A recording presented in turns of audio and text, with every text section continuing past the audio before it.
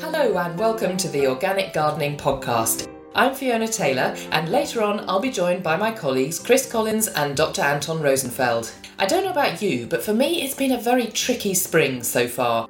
I've needed to apply liquid barley straw to my pond to help achieve balance and stop the blanket weed taking over, and I've lost quite a few seedlings, so I'm relying on friends for chilli and tomato plants.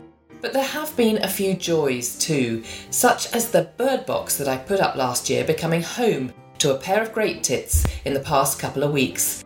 It's a great reminder of how small a thing like a bird box can make a real difference, even in the centre of a city. And in this podcast, we'll be talking all about wildlife gardening, which is at the heart of the organic way of both farming and gardening.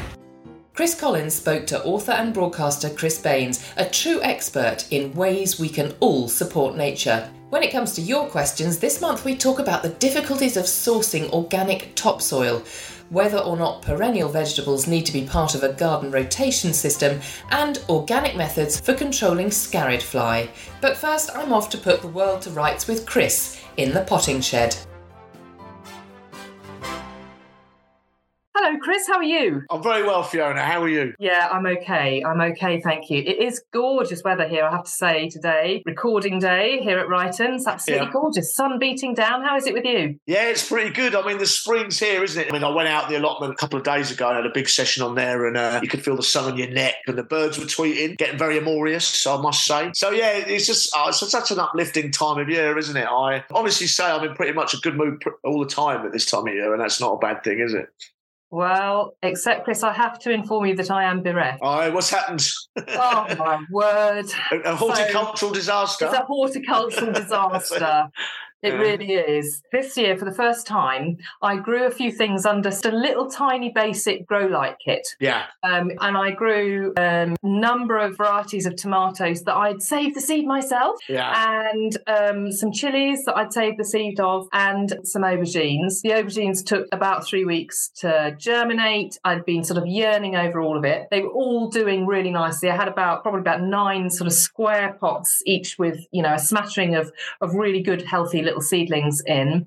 And over the Easter weekend, I thought I'll pop them out to the greenhouse. The greenhouse, we had a bit of a colder snap over the back end of the Easter weekend, and that was when I put them out there, but I made sure there was some heat going on. So I popped them in the heated propagator, popped the lid on the propagator, thinking that would sort of replicate the conditions in the house. And not 24 hours later, they were all dead. How did they die? They were white and they were keeled over, and that was that. Sounds like they might have scorched. Oh, that's a shame. You can go again, though. Well, this is what I wanted to ask you. So we're in May, and, obviously I want to, recover for lost time. So what can I do to compensate? Genuinely, what can I sow now? Well, I would start them again from seed and propagators, definitely. They like a long season, the chilies and the aubergines, the tomatoes, but I think if you're clever with, a bit of foliar feed and stuff, you could kick them on. I think that what you just described there is why, when normally if you go to see a greenhouse, a productive greenhouse this time of year, you'll see they're white, because what they do is they put all this special paint all over the greenhouse to stop exactly what you've just described, because it's so easy to scorch, and it's like a big magnifying glass, isn't it? That's what's happened, and it's gone. But it's in a way, the silver lining is you probably learned that now, and that's how we learn in gardening, where you kind of these things happen and we get wise. And I think that I would sow again, particularly you'll be all right with tomatoes, you can sow tomatoes again. Aubergines, it's kind of on the edge because they like a long summer, but chilies and peppers, I would just go again, Fiona. I don't think you've got anything to lose, but start them in trays, sow them, put them in the propagator, and then prick them out as soon as they're up. Prick them out small into individual cells and go again. Okay, and so regardless of my tomatoes, chilies and aubergines then, what can I start to sow in May, from scratch anyway? Well, I'm coming into my third wave. I've got my front room. So you're showing off now. My front room is full of aubergines, tomatoes, and peppers just to rub it in. And I've been the big job at the moment is I've been lugging them all outside to sunbathe because it's hardening off time, isn't it? So I want to get them adapted. It's a bit windy today, and they all look a bit windblown, to be honest with you now. But they're all right. But they were my first wave of sowing, and then I kind of do a second wave of sowing in April, which is all my brassicas and that sort of stuff, some more root crops. So my third wave starts now, and that's runner beans, squash, pumpkin, courgette, those sort of exotic tender plants. that I like to start them very late because I won't try putting anything out till mid-May, late May, because you might get a radiation frost or a late cold wind. So I don't like to start those too early because what ends up happening is you get these, especially if you're growing them indoors in a home rather than greenhouse, you get these big leggy plants with very poor root systems. That's what tends to happen. So I think in the next sort of week, 10 days into May, I will then start doing all my runner beans, my courgettes, and they tend to come up really quick in a propagator. I'll put them all in root trainers because they don't like, especially the beans, they don't like root disturbance. So I put them in ribbed pots, and as soon as they're up, I'll wait for them. Well, I decide the weather's warm enough, and I'll pop them into the ground. Yeah, so third wave, I call it, out of the 3 waves. Well, I'm going to ask you about flowers because, the tragedy continues because in that whole scenario, I also lost all my cosmos and my Cerinthy major, which is a particular favourite of mine. I know it, yeah, it's nice. Yeah, so I'd sow those again. You're okay with those. They're very seasonal plants. I think Cerinthy is a hardy annual, isn't it? I think so. You might be able to. You'll go again with them. I've no problem with resowings. You can carry on right through the summer, really, but obviously the quicker you get them up and going, the longer season you have. So I'd try again. Yeah, on my allotment, I've got literally. I put in at the end of the month 54 drills of flowers of veg. So it all goes up, and I put them in spacing. So if I have any disasters, I can intersow as well. So I wouldn't be too downhearted about it, John. And in terms of direct sowing outside, because I've got my sort of mixed flower and veg bed, which I've been careful over the winter because I don't mind the sort of friendly self-seeding weeds, shall we say. I'm a particular fan of plantain, for example, because you can use the seeds. And a lot of those sort of spring weeds are edible. And I quite enjoy that. It's lovely, actually. It doesn't look like weeds. It just looks like sort of, wildflowers. And it just means that the soil has remained covered. So I've been not in a hurry to clear it. But when I do start to clear it, I'd like to do some, direct sowing of flowers that are going to be up quickly. But I'm always scared to do it, Chris, because the years that I've done it in the past, I've done that kind of flower sowing at the beginning of May. I've got all excited, and then they'll get a late frost. So which ones do you need to still hold back on is probably more the question first, rather than what we do.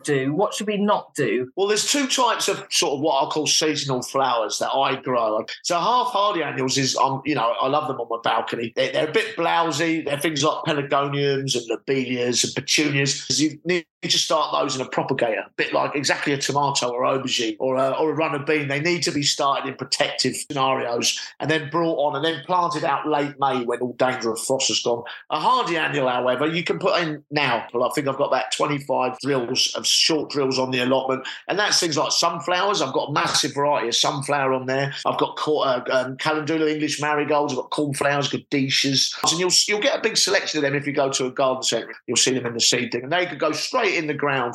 And if you sow them in drills, you'll see them in nice lines when they come up. You'll know that they're your hardy annuals and not the weeds that will naturally come and colonise areas that have been dug over. That sunflowers are hardy annuals. Yeah, well, it's funny. I started some for the kids in the block. I went out and I did a little survey of the family saying, what would you want to plant outside the block here?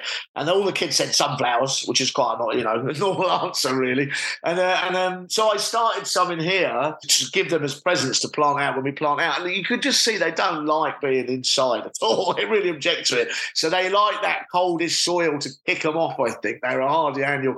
But it's amazing on the allotment. I think I've got 8 types in, and some of them are only grow to like 0.5 metre tall and are bronze. And some of them are like yellow and will get up 2.5 metres. So I'm quite excited to see them. And they come up quite quick. They come up. I'll sow them quite thick, so I'll probably thin them out a bit. And the big thing is you need to support them. You need to get bamboo on them and make sure they're supported. They're so strong, though, as well, aren't they? I mean, they get so fat, those stems. Yeah, once they get going, it's this time at the moment. I'm a massive babysitting operation. It's a busy time. I just have to keep an eye on it all. But once the roots get down, and then they start to put on growth, you're away. It's the speed of it. I was looking at a picture of my allotment last year, before and after, and you're like, really? It's just quite an incredible miracle. It really is. It really is. And I left the sunflowers in all winter, and they've just been covered in birds, and that just not a thing goes to waste. It's that wonderful sort of cycle, isn't it, of something going all the way through.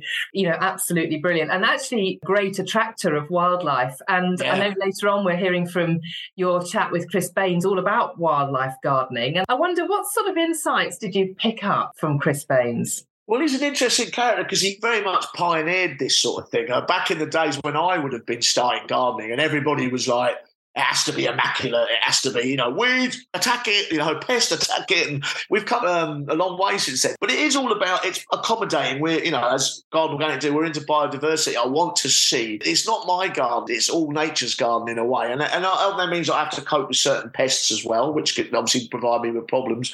But the idea is you create a balanced area, isn't it? Hence, I put the hardy annuals in, flowers for my pollinators. I like to, as it grows in, I don't like to see too much open ground, so that protects the soil, provides cover for stuff. So I kind of think that he pioneered that, and he's a gardener though, like me. So it isn't, I'll just let it be. It's none of that. You know what I mean? We'll have it. He is gardening, but he's gardening with nature in mind, which is obviously, as we're seeing now, this is the way forward. Yeah, absolutely. And I suppose we all have different species that visit our gardens or our allotments or our balconies, and it's quite interesting to think about the kind of approaches that you and we've had a few laughs about the pigeons and how you outwit the pigeon. One person's pest is another person's joy. It's really an interesting debate when you start to think it through. But I do think that actually, even though we think we're all a bit more enlightened, if you were to flick through the pages of 2 or 3 popular garden magazines, you would see an awful lot of adverts for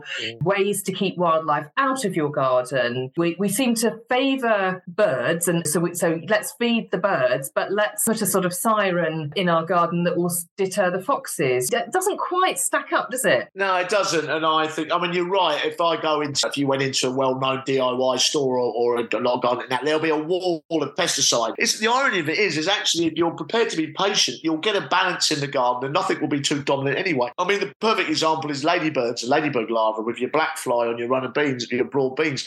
Nature kind of comes in and deals with it by itself anyway. We mentioned foxes. Well, I used to have a big pigeon problem on my allotment, and there's a few foxes there this year, and I've not seen a pigeon. So you kind of find it kind of gets its balance. And also, I just think that don't overthink it. Relax is the word I suppose I'm looking for. I have a problem with things like keel slugs on the allotment, which is subterranean. They kind of go under the ground and they kind of eat through stuff, and that causes me down. They eat, to give you an example, they eat strawberries, but I probably only lose 10% of the strawberries, 15%. So, in the bigger picture, I'd rather take the 85% and have a biodiverse allotment that hasn't got pesticide on it than just have 100% and everything's sprayed. Does that make sense? Yeah, definitely. I think there's an element of sacrifice here. Yeah? And also observation. We talk about this all the time. I'm out there with my tongs and if I see them, I'll pick them over. The reward is you have the magic moment. I was sitting on my sofa on the balcony. I've got 2 bats that come every night at dusk. And there's just like pinky sort of sunset bats are flittering around outside the window. What more could you ask, really? Oh, I absolutely love them. I really do. I have them as well, actually. I'm right in the middle of a town as well. And that is the extraordinary thing, actually, is I don't know much about zoology or animals in general, but I do understand that there is a sort of genetic memory that exists with all species. And so that's why things come back to places where they breed. As I say, right in the middle of Worcester is where I live. I came out of my front door and there was a muntjac running down the road. Really? Yeah, I think it was a muntjac. It was either a muntjac or just a very small deer. Yeah. I couldn't believe it. I said, what? But actually, it turns out that the area where I live 150, 200 years ago used to be a deer park. I don't know. I could be making it up, but it is interesting, isn't it? And yeah, it is. I think that if you allow, this is the thing with nature, it's very strong. And if you allow it to expand and you allow it to thrive, then it will do that. We can fight it all we like, but it recolonizes quite quickly when it's allowed to do it. So I think being a wildlife guide, I think this is what Chris Baines' main message is he makes allowances for it. He likes to garden, but he'll have areas where he'll have a habitat pile or bits of his garden where he allows it. Ponds and what bog gardens you've got a pond are incredible areas for wildlife. So you're inviting it in to your garden, you're inviting it in, and it takes advantage of that. It comes pretty quickly. My allotment neighbour, Peter, Irish Peter, who's next to me on the allotments, he just put a pond in. It had tadpoles in it within a week. The good thing about that is tadpoles will eat keel slugs. So I'm all up for this sort of stuff, So, but not when they're still tadpoles, I assume. No, I think there'd have to be a mighty muscling tadpole. Yeah, the frogs will, hopefully. Yeah, the frogs will. But isn't it amazing? The pond's only been there a week, and they appear. These tadpoles appear, if by magic almost. We build it, they will come scenario in many ways. So if you're planting plants for pollinators and butterflies and bees, they will come. So if you're doing your gardening to allow nature to be involved, it will be involved. And that means at the same time, your pests, your unwanted wildlife will probably be balanced off and checked off as a result. Amazing, isn't it? I mean, we moved, as you know, from a tiny little pond at the top of the garden, which we took out, created a big pond down the bottom of the garden, a fair distance if you're a newt, but it didn't seem to deter them. Actually, I'd be interested to know, did Chris talk a lot about water? I mean, what was the key thing that he said you want to encourage biodiversity? Was it water? Very much put an emphasis on ponds. I think that they will talk about as well is any kind of bits, anything that's decaying. So you might get a hole in the side of a branch or anything like that, or, little bits of rock crevices he talks about a lot.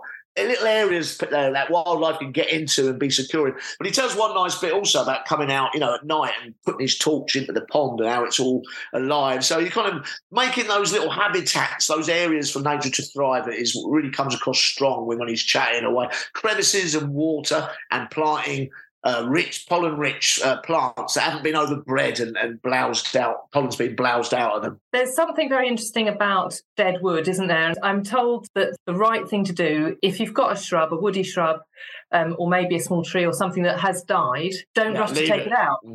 Well, now you see, it's interesting you're saying about how we used to garden, how we garden now. They'll leave a standing dead tree in a park, because they're absolutely wonderful for nature, from small, invisible almost nature, all the way up to bats and birds. They really are. Rot holes is another really big one. So if you've got a branch that's died and you get these rotten bits where it's died away, you get these rot holes when it breaks eventually. Well, they're little universes for wildlife. They really are. Gosh, it's actually really inspiring, isn't it? And it's making me rethink, actually, how can I make sure my garden does everything it can. I mean, I think I've got a bit of an ambition, actually. I need to see a slow worm in my garden. I found one on there, because I get them on the allot. I find them in the compost bin. I find them there, and they're just amazing creatures. They're just like the bat. They're kind of like a bonus creature, aren't they? There's something a bit special about them, because you just don't see them that commonly, So, yeah, definitely. A compost bin, anywhere that's dark and dank is what they like. I think if you create that sort of environment, they will come. Oh, it's inspiring, though, isn't it? As always, you stop and think about these things, making me feel encouraged to go and have another go at some of Yeah, don't be downhearted. Don't be downhearted, Fiona. Give it another go. That's. I think to go again is a good expression for a gardener. We crack on, and you're right. It is uplifting. Particularly this time of year, because everything's just so beautiful and so fresh, and it's hard not to walk around without a big smile on your face, I think. Now, a few weeks back, Chris Collins chatted to broadcaster and author Chris Baines ahead of the release of the new edition of his classic book, How to Make a Wildlife Garden, originally published in 1985. Chris has been a long-time supporter of Garden Organic and today remains one of our key advisors. The two Chris's settled into a great discussion on the place for activism in gardening, as well as offering the very best tips and advice on how to welcome wildlife into your garden.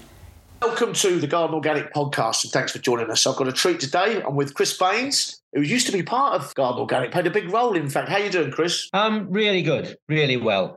Just enjoying seeing the spring emerging. Got a fantastic Magnolia stellata is in full flower outside my window, and my mum gave me that about 30 years ago, so she'd be chuffed to bits to see it. Oh, brilliant. So not only beautiful, but also very personal, isn't it? We form these connections with plants, don't we, through our lives as gardeners, and it's quite a special part of it. Yeah. And I mean, the reason I've had a career like I've had really is down to my mum and dad. My dad was a teacher. I always say he was a kind of nature table kind of teacher, taught in junior schools and was passionate about wildlife and nature. And my mum was just a fantastic gardener who could, strike roots on the chair leg kind of thing. She was just a brilliant propagator. So the combination of those two is who I am, really. So it's in your blood then, really. If your parents were big gardeners, you've kind of grown up with it. Yeah. And also, I mean, I've always been a campaigner as well. And I think that's in my blood. Growing up in Sheffield, that's where the mass trespass opened up the Peak District, back in the 1930s. And my dad's dad was very much involved involved with the whole rambling world of Sheffield. So that combination of gardening, nature, and revolution is really who I am. Yeah, that's a good combination. I can buy into that, definitely. It's interesting, isn't it? Nowadays, in a little way, gardeners, we are activists to a certain degree, aren't we? Because there's a lot of stuff going on, environmentally that we need to be concerned with. Yeah, and I've been doing things, picking at things, I suppose, for 50 years now, really. I mean, the wildlife gardening thing started, really, I suppose, as a reaction against the horticulture that I studied. I went to university to study horticulture at Y College, thinking I was going to learn about nature and wildlife and, all of that. And instead, I spent 3 years being taught how to kill everything, really. I mean, it was all about, it was in the 1960s, it was... wildlife in the garden was either a weed or a pest or a disease. There was no idea that it would be a good thing to encourage. For me, I managed to, I used to present a wildlife strand on a daily TV program called Pebble Mill at 1, which a few people might vaguely remember. The gardening presenter was Peter Seabrook. And he was very orthodox. He'd taken over from Percy Thrower on Gardener's World. And, in those days, Gardener's World, he would appear in his collar and tie. And I managed to get onto Gardener's World in 1979. We did a couple of garden makeovers. This is long, long before Alan Titchmarsh and Charlie Dimmock and all of that. One garden on a housing estate in Peterborough, which I called a rich habitat garden. And I remember Peter saying, well, what's the idea here? And he was there in his shirt and tie. I had long hair and a beard and was clearly from the other universe. And I said to Peter, well, I want it to be a garden that really attracts wildlife. And he just said, and you really think Britain's gardeners are going to be interested in that? So that was 79. And then in 1985, I made the very first wildlife garden at Chelsea Flower Show. And that was a similar kind of reaction, really. I got in kind of under false pretenses because I designed a bonsai display at Chelsea about 10 years earlier, which meant I was on an approved list. And they didn't kind of read the small print, I don't think, of what I was going to do. And I remember the very first day at Chelsea going around the other garden designers and digging up daisies from their lawns to plant in my lawn. And the idea that anybody at Chelsea in 1985 would want daisies in their lawn. And the RHS was so completely wrong-footed by the idea that on my Chelsea medal, it says to J.C. Baines for his wildfire garden. They just could not get their heads around the idea that you could have the word wildlife and the word garden in the same sentence. So we've come a very, very long way since then. Yeah, they would have shot them. No, I mean, every garden at Chelsea is full of cowslips and primroses and foxgloves. We have. It's incredible because now they can't get enough of it, can they, really? It's all wildlife. And I know it, when I apprenticed, I remembered it. Everything had to be edged. Everything had to be weeded. Everything, in a rose garden, there was only a roses allowed in it. And we've become much more freer with our garden, haven't we? Much more, almost liberated, I feel. Yeah, I mean, I'm really proud to have been a part of that. Really, I made a TV program in '85 called Blue Tits and Bumblebees, which was about the making of a wildlife garden in my own garden. Starting with a patch of lawn, boring lawn, and finishing up with a pond and a meadow full of cowslips and flower borders full of nectar plants and things. Right. So in a way, you trailblazed this then to a certain degree, because obviously, I mean, you mentioned Peter Seabrook. I've had a few heated discussions with him about the use of peat and stuff over the years. Yeah, and so I know that you do get that clashing of ideologies, and it's quite interesting. But you must be quite proud now when you see the fact that that really the trade has embraced it. Certainly, the up and coming people in the trade seem to be embracing it. Yeah, it has been a revolution, really, and it's made a difference, actually. I mean, there are certainly species that of birds in particular that I remember were virtually unseen. Goldfinches, for instance, real rarities back in '85. Now, people are constantly telling me they get 30 or 40 goldfinches on their bird feeders. So gardens have made a big positive difference once people started to see them as a place where they could enjoy and encourage wildlife rather than a place that they needed to kind of keep the wildlife out. And it has got easier and easier, I think, because commerce has provided the resources, bird feeders and all the rest of it. And I think if it wasn't for garden ponds, dragonflies and damselflies and newts and frogs would really be having an even tougher time, because in the wider countryside, they really have struggled. But Anne reckoned that there were 10,000 garden ponds in Sheffield alone. I was going to say, originally that you had a lot of water in farmland, didn't you? Because they used to use it to so that the animals could drink. But all of those water sources have kind of gone. And do you think the urban gardens taken over from? Yeah, I mean, I think it just got easier and easier to wipe out the wet bits, really, as the machines got bigger and, land drains got easier to install, and it was all mechanised. All of those rough bits of the countryside, the wet field corners, the boggy bits, just have largely disappeared. And the hedgerows, as we all know, disappeared in the 90s. And if you then compare that kind of degraded, wider farming landscape with a mature residential housing area. I live in pretty close to the centre of Wolverhampton. It's a 10-minute walk to Marks and Spencer, so I'm right in the middle of the town. But I'm surrounded by an urban forest, really, of street trees. There's a park around the back. All of my neighbours have different kinds of gardens. So my front garden is I suppose 40% pond, and the rest of it is flower borders and woodland wildflowers. And so I don't have a lawn. But my next door neighbour has a lawn. And so, the song thrush is gathering mud at the edge of my pond, and then it's nipping over the hedge and gathering worms from his lawn. And if you think about the kind of complexity of that mosaic of different spaces and habitats, all in that urban forest setting, and compare that with the average stretch of improved agricultural farmland, there's no comparison. The bird song here is fantastic in the morning. It really is, because they're woodland birds, really. Well, I'm up on the top floor of a block in North London, and I have a balcony.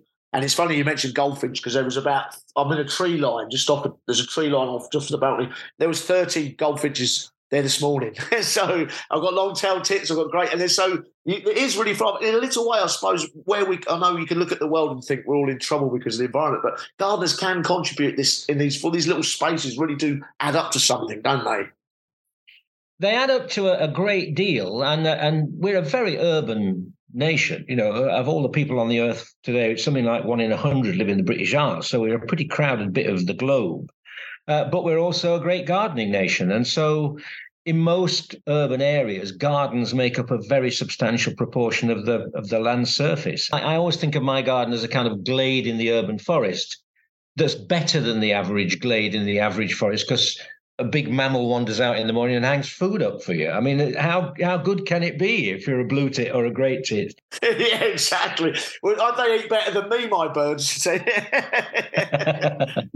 it's more than just a kind of nice to have, really. It's made a big difference. And goldfinches are a very positive story, but actually it's not all good news. I remember, again, when I was those very early gardens, I would always have spotted flycatcher. There's a beautiful bird that migrates from Africa, and I in the first edition of the book, I wrote something to the effect that if you put up a small shelf in a climber on the fence or the wall, and you leave it quite late, because spotted flycatchers migrate and arrive quite late, you'll be very unlucky not to get a spotted flycatcher. That's 40 years ago. I haven't seen one for 10 years. Disappeared. Yeah. So it's not, and it's essentially because we've seen a spectacular decline in the number of insects. I remember as a kid, one of my jobs, if we ever were treated to a drive in my granddad's car, my job was to keep getting out and scraping the insects off the headlamp. When did you last have to do that? I mean, and so if you lose the insects, well, you lose pretty well everything in the end, because even the seed-eating birds have to have invertebrates, have to have animal food to feed their young when they first hatch. So breeding success has declined, and that's it's very difficult to know whether there's one major thing that's made the difference. Yeah, it could be a possibility, a combination of things, couldn't it? I suppose that's and also some creatures like the great tit you mentioned are incredibly adaptable to urban life, haven't they? They take to it much easier. I'm interested. Obviously, you've got this book, How to Make a Wildlife Garden. It's been re-released, updated and re-released. Brilliant news and a brilliant book. So, can you give me some tips on how people can welcome wildlife into their gardens? I think the main thing I would say is look at your whole neighbourhood and see how your garden fits in. Just that's the best way to kind of understand what you're trying to do. And what you're trying to do is to create a kind of service station in that network. That's why ponds and water are so important, because if there are any hedgehogs in your neighbourhood, if there are any foxes in your neighbourhood, they will come to your garden if you've got water. So even a puddle in a hot, dry summer will make a difference to survival. So I think water would be the plants that you choose. It's not rocket science, really. If you visit other gardens or you visit garden centres and look at what the bees and the butterflies are actually on, then those are the plants that they're choosing, and you need to choose the same ones. And it's plants that are single, so they're rather than double flowers, so they're producing lots of pollen and nectar, and to try and get as long a flowering season as possible. So the grape hyacinths are just coming out in the garden now, the wallflowers. But I've already had a fantastic display outside the front door of a winter honeysuckle, Lanissa fragrantissima, which fills the garden with perfume, but also is buzzing with bees whenever there was a warm, sunny day in January. And then running right the way through to the autumn and Michaelmas daisies right through to October, November. And then, the honeysuckle comes in again. So trying to get a year-round supply of food, and not just nectar and pollen, also obviously seeds and berries in the autumn make a big difference. The third thing I think is to think about shelter. And so hedges and fences covered in climbers provide lots of cover for birds to nest in and for bats to roost in and that kind of thing. But also you can boost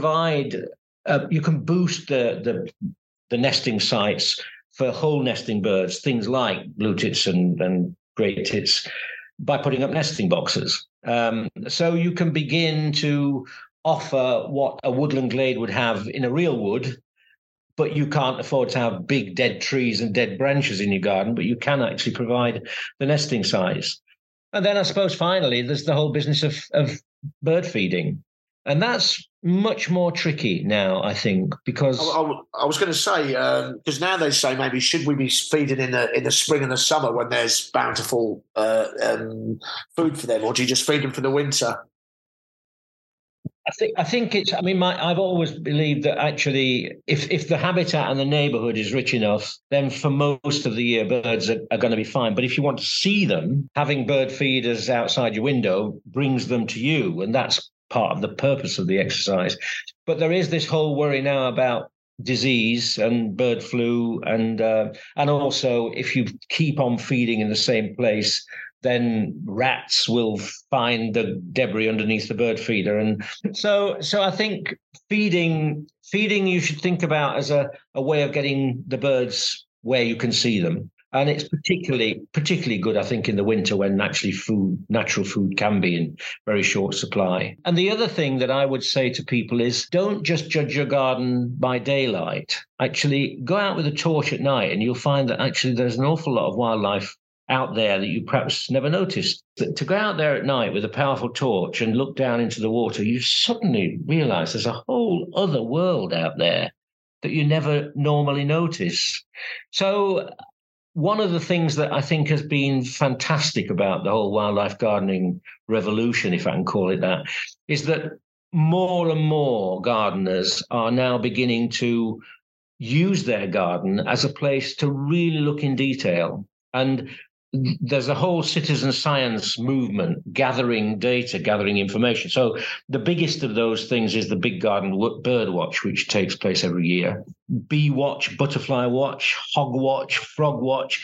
And all of that is ordinary gardeners with an ordinary garden looking at it and thinking, well, actually, the information I'm absorbing could be more use if we added it to everybody else's knowledge. And so we're really learning through gardeners a great deal more about what's happening to the wildlife. And that's true of the kind of declining birds and the increasing birds, but it's also true of things like the way that climate change is bringing new pests into the gardens. It's gardeners who will be noticing the harlequin ladybirds that have been spreading from the southeast all the way up the country, and the green parakeets that everybody's familiar with in south of England are now, well, as far as Scotland. I mean, that's taken them 20 years, I guess. There's plenty of them here in London. This thing, yeah. They came through. They arrived in Wolverhampton about 5 years ago, I remember.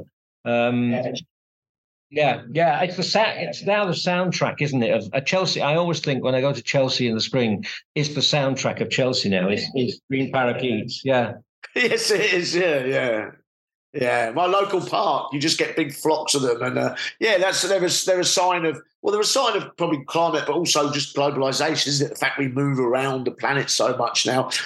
And the bird feeding. I mean, I think bird feeding has made a significant difference to their success too. So, it's just interesting. It's just interesting to have all of that to think about on your doorstep.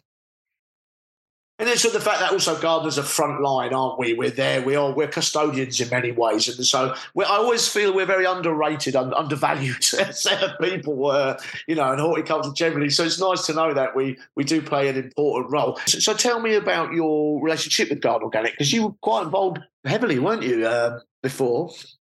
Yeah, well, when they moved to Rugby and set up Wrighton Gardens, that's an hour from where I live. And I got to know them quite well. And one of the things that I did was to create a wildlife garden at Wrighton, right in the first year, and then worked with them on a wildflower meadow there. So, right from the very beginning of their arrival in Wrighton, I was involved. I was also really interested in the kind of research side of what they were doing. This is the first time that gardeners have got involved en masse with things like composting experiments and demonstrations. So the early days of Wrighton were really revolutionary in that they were absolutely about education. They were all about demonstrating. And I just remember being blown away by the quality of what they were demonstrating, that you could grow entirely organically at a time when essentially, every gardener assumed that you had to spray everything, that you had to use artificial fertilizers. Wrighton was the place that was proving that not to be the case. In a way, it's pioneering, because at the time you would have been sort of organic gardening, wildlife gardening would have been written off as a sort of hippie thing, or sort of like an outsider sort of thing. So really, Garden Organic and yourself and Lawrence, etc., you kind of made it into a science, didn't you? You made organic gardening, wildlife gardening into something that was real and you couldn't, that was knowledgeable, basically. Yeah, and also, we were publicists, I suppose. So the Muck and Magic series on TV was going at the same time as I was doing I did lots of television in the 80s, particularly lots of children's television. I had a series called The Wild Side of Town, which was showing people just how much wildlife there was living in the towns and cities. And even now, it's a bit of a revelation. You had to be pretty determined in those days to actually be heard, really.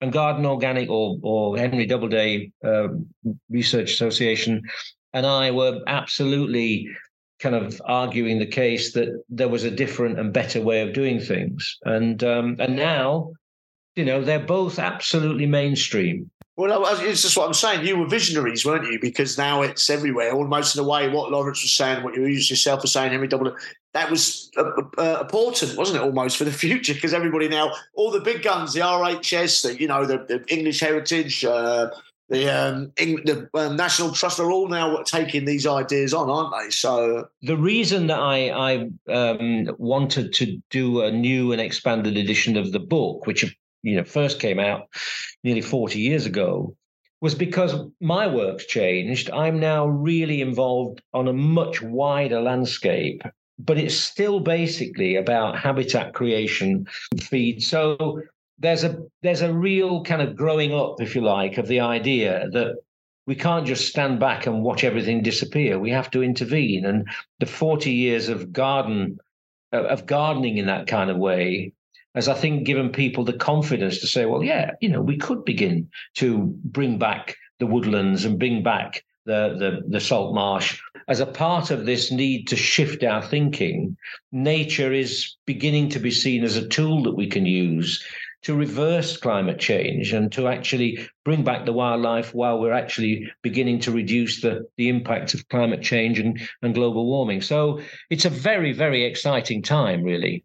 I was just saying, it's absolutely fascinating. It really is. And that just that understanding that you have about how everything weaves together, it's nothing's independent, is it? It all kind of connects. It's all a web, if you like. As a horticulturalist, I think one of the great lessons I learned as a student was really to understand about hybrid vigor, and that if you bring two organisms together and combine them, then the whole becomes greater than the sum of its parts.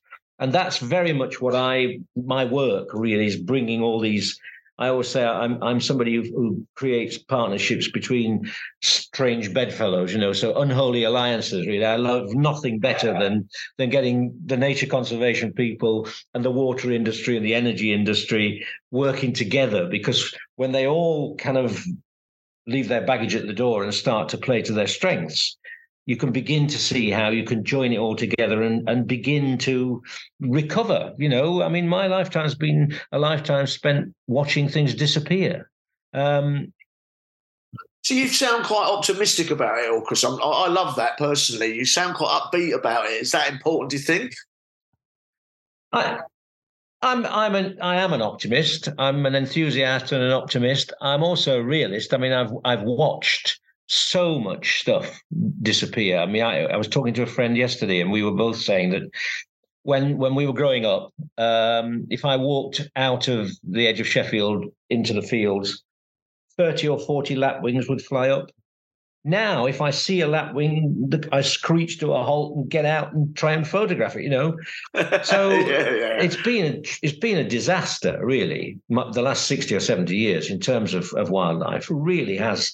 The one saving grace, I think, in UK has been gardens. Gardens have actually got better, and urban areas, ironically, have got better for wildlife, whilst the wider countryside has got worse and worse and worse. But this is the moment to change that. Yes, it's right. So it's recoverable, is what you're saying. If we do the right things, we can pull this back. Yeah. Yeah, and there are some exciting examples. We now have otters, for instance, in every county. 30 years ago, they were pretty well extinct, apart from West Wales and the north of Scotland. But because ironically, everybody's talking about the pollution in rivers, but the rivers are so much cleaner and healthier than they were 30 or 40 years ago. And I'm president of something called the Thames Estuary Partnership. And the story of the Thames Estuary is fantastic, really. 70 years ago, it was dead, biologically dead. There are now something like 140 different species of fish in there. There's even a large population of harbour porpoises that lives in the Thames beside the House of Commons. Who knew? So there is a fantastically positive strand here. It's just that we need to do very, very much more, and we need to do it with a bit more urgency, and we need to join up all the resources we can muster to actually make it happen. Well, it would be nice if it started to happen in my lifetime, but certainly the next 70 years ought to be the 70 years of reversal and recovery, really. Yeah, well, I'm sure, it's great how you're doing all this stuff. I find it personally very inspirational, and I hope other people do. I hope they get the book, because obviously all these ideas are in there. If someone wanted to come and chat to you more, are you out and about? If you wanted to come and, just get a copy of your book, get you to sign it, where are you going to be? But I'm actually going to the spring show in Malvern, the RHS Spring Show in Malvern. On the Saturday, I'm going to be giving a talk in Malvern on the Saturday. So hopefully I shall see a few people there. I will be at Malvern that day. I'm doing stuff with the kids' gardeners, so I'll certainly come along and get you to sign a copy of a book from me. It's been wonderful to talk to you, Chris. I really enjoyed. I actually could have spoken to you all night, to be fair. Maybe we'll get. I'd like to be. I look forward to chatting again with you. That's for sure. Thanks so much for coming on the podcast. That's great. It's a pleasure, and it's so nice to be doing something with Garden Organic. Yeah, thanks very much. Brilliant.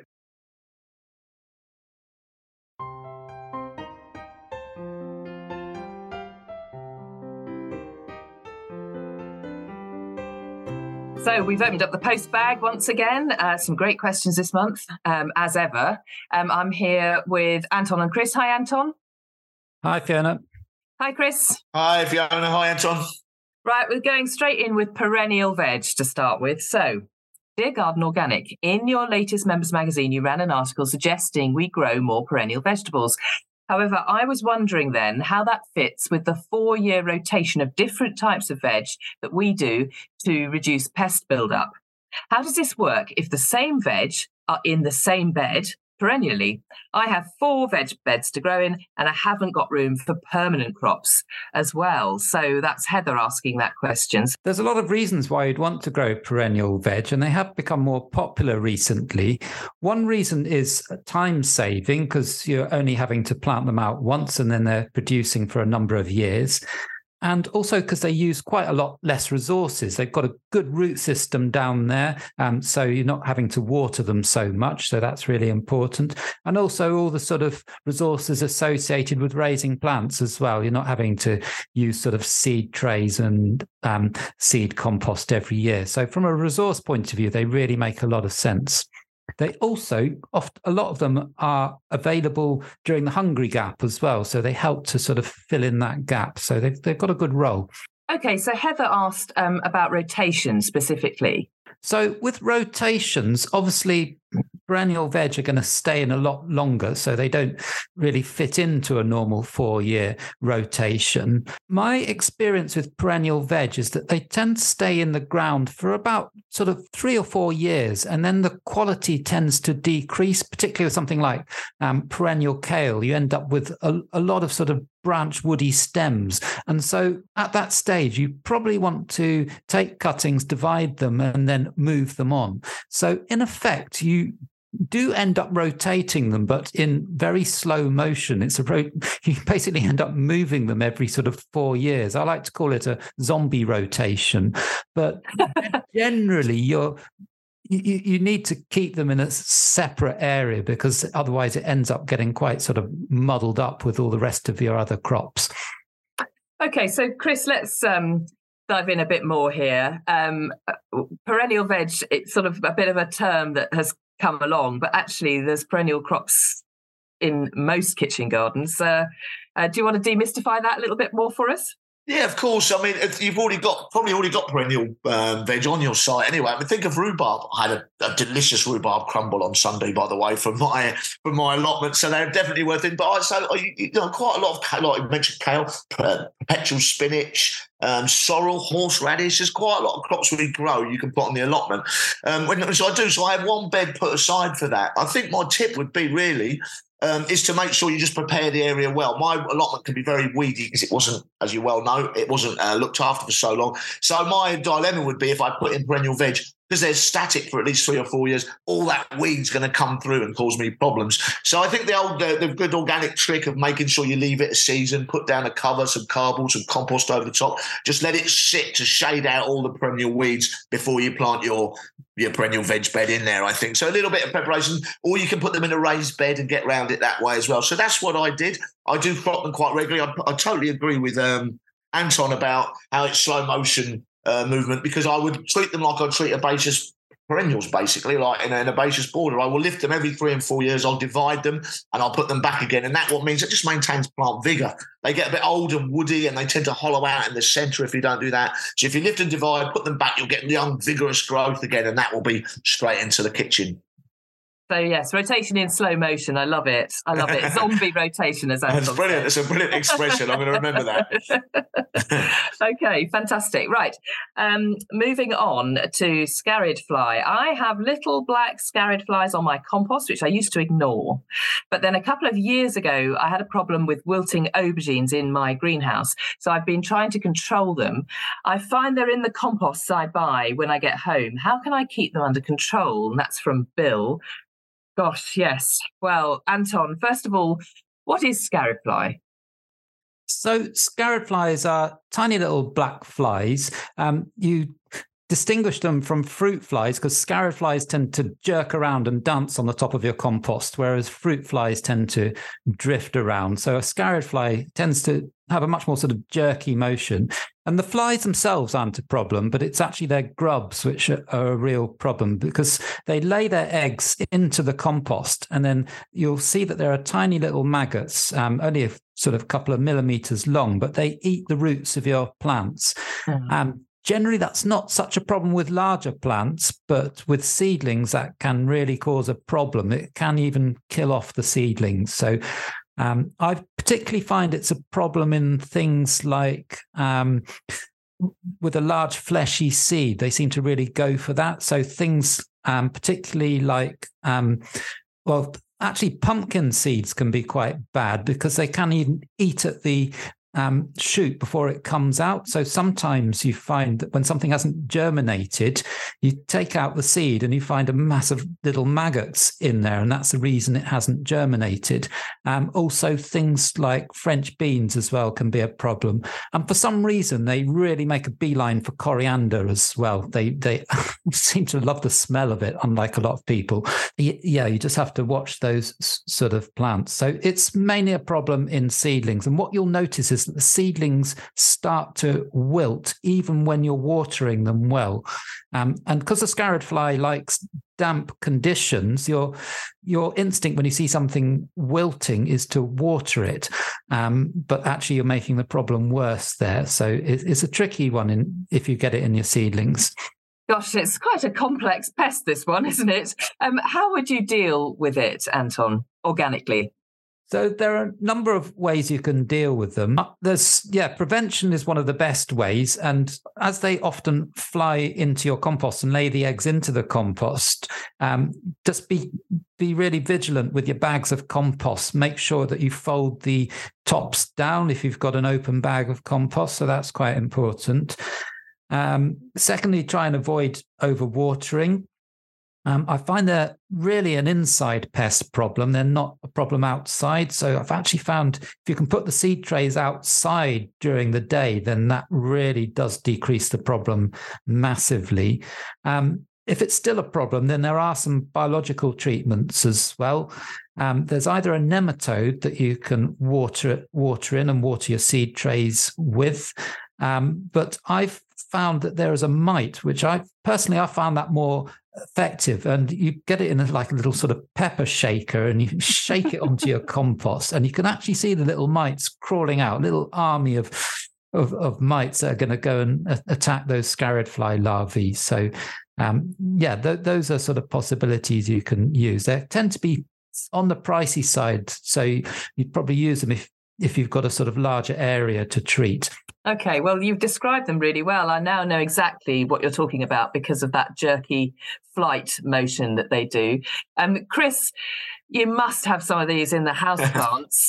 Yeah, I certainly do. I saw one a little while ago, actually. I mean, I've got over 100 houseplants in the flat. So I've just learned to live with them, really, to be honest with you, Fiona. They're around. I think the point Anton makes is quite important. I think they are related to how damp and wet the compost is. So a good free draining, decent compost is quite important. I tend to also, with my houseplants, mix the compost with some some bark or some good roughage, and that helps it drain quicker. I also tend to keep my houseplants fairly dry. I don't overwater them.